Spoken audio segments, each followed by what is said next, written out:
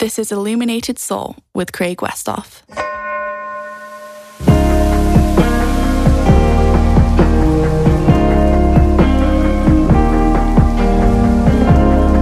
Becoming aware, becoming whole. Well,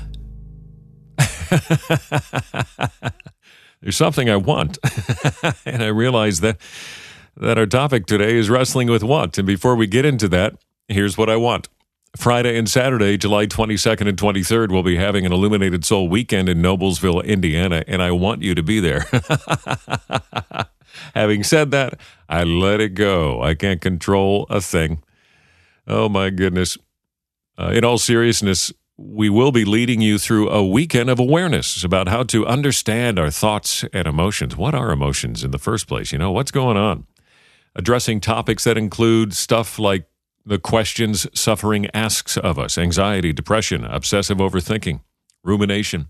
We'll go into a deeper understanding of our interior world and learn tools to help us respond well in this beautiful yet challenging world. And sometimes people will say, well, I don't deal with depression. That's okay.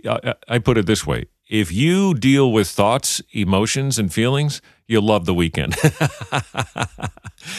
Just to put it simply, you know. And yes, it's all Christ-centered, Christocentric. We depend, we need, we rely on the Holy Spirit.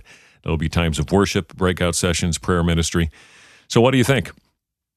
Do you want to go? Visit eventbrite.com, search for Illuminated Soul Weekend, and you'll be good to go. And I want you to be there, and now I have to let that go, that desire. I mean, how often I can find myself, how often you and I can find ourselves all out of sorts just because we want something, because we crave and even demand something to happen, something to be, something to stop, something to start. To quote the band Queen, I want it all, I want it all, I want it all, and I want it now. I'm attached to certain ideas, outcomes, ways that I believe will bring me fulfillment, relief, success, satisfaction. The list goes on and on.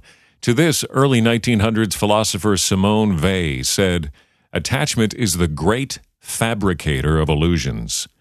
Reality can be attained only by someone who is detached."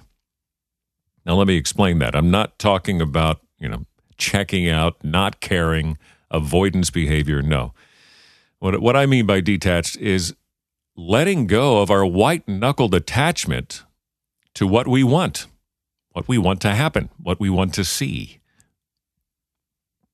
Wants that whisper, "Take hold of me and all will be well."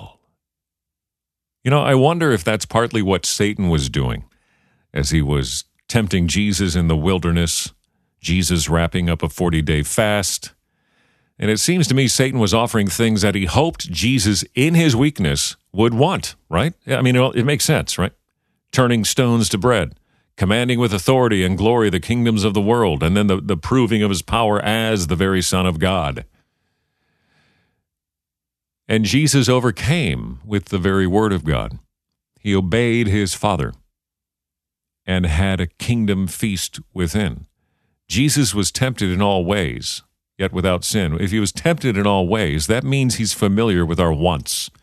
And then he showed us how to properly manage them, how to not be overly attached to those, but completely attached, clinging, abiding to God the Father. By the way, for more on letting go, check out episode number 60. 60. But this letting go or letting be is releasing attachment to a desired outcome. And not just that, but even the idea of how you and I get to that outcome, the way we get to it. I like to simply refer to it as surrender and release. And I see this amazingly demonstrated in the very first verse of Psalm 23, which reads, "The Lord is my shepherd, I shall not want." What an amazing statement from David that is so packed. You hear it? The Lord is my shepherd, I shall not want. So packed with trust and confidence and intimate experience in his relationship with the Lord, so much that he knows the Lord is his shepherd, and he refers to him as such. The Lord is my shepherd. I shall not want. Say that right now. And pay attention to how you respond internally. The Lord is my shepherd. I shall not want. It's like our souls, spirits were designed to resonate with that statement, you know? The Lord is my shepherd. I shall not want. The NIV puts it this way, I lack nothing. Wow. What a statement. Because if I'm honest, I'm just going to say it. Sometimes I feel like I lack quite a bit. I see Paul echoing this in Philippians 4:19, and my God will supply all your needs according to his glorious riches in Christ Jesus. And you find this amazing declaration in a different form in Psalm 34. Fear the Lord, you his saints, for those who fear him lack nothing. Wow. Another one, young lions go lacking and hungry, but those who seek the Lord lack no good thing. That last one reminds me of the very words of Jesus. Seek first the kingdom of God and his righteousness, and all these things shall be added to you. And in context, those things being added are primarily food and clothing. What does that remind you of? Paul's words in 1 Timothy chapter 6, 7 and 8. For we brought nothing into the world, so we cannot carry anything out of it. But if we have food and clothing, we will be content with these things. Wow, I want to be there, don't you? And we can. That's the thing. We can be there. We're learning, we're practicing, we're not perfect, we're partakers of his divine nature, we're practicing righteousness, and we get to practice this. The Lord is my shepherd, I shall not want. Other translations have that last part this way. I have all that I need. I will not be in need. I have what I need.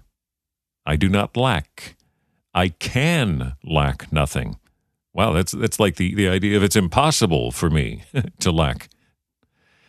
I am never in need. And finally, the Lord is my shepherd. He gives me everything I need.